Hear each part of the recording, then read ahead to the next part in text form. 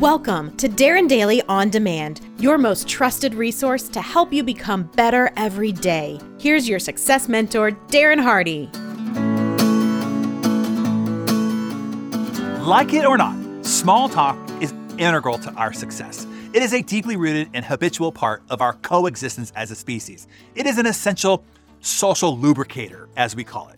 Whether you are networking, talking with a new prospect, warming up a client before doing some consultative selling, or calling a past client to ask for a referral, you need to know how to master this essential tribal babble in order to build rapport and gain connection.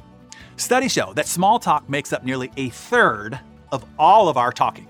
And these initial preambles impact other people's judgments of our character, whether we are liked and whether we can be trusted or not. They determine how we get categorized in other people's minds as friends, foes, colleagues, or just acquaintances. And in business, you've heard it a million times. People buy from people they like.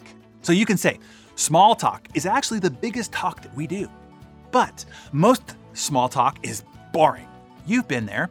You want to get to know somebody new, but instead of talking about anything of significance, the conversation is an endless series of, well, what do you do? And how long have you lived here? Most small talk it's awkward. It feels like a clumsy dance where neither person knows how to lead. And most small talk can leave you feeling frustrated because you want to make a positive impression and feel a connection, but don't know how to make it happen. So let's fix all of that for you right here this morning. Before I tell you what to do, let's start with how to do it, how to have the right mindset about it. Trust me, as a card-carrying introvert, I have to gear up for small talk, and that starts with getting my attitude right about it. So here are 3, maybe surprising to you, points. Number 1, you want to channel your inner puppy. You see, everybody loves puppies. Why? Because puppies are excited to see everyone. So wag your tail. You want to be excited to see somebody. If you are, then they will mimic your response. But just don't lick them or try to sniff their butt because that would just be weird. Number 2, talk to them like a dear friend. A friend you actually like. Don't talk to them like a stranger or they will stay a stranger. Talk with them as comfortably as you would somebody that you've known for 30 years. If you do, they will feel it. They will be eased by it and they will mimic it. Here's the key point. Our primordial instinct is still stranger danger.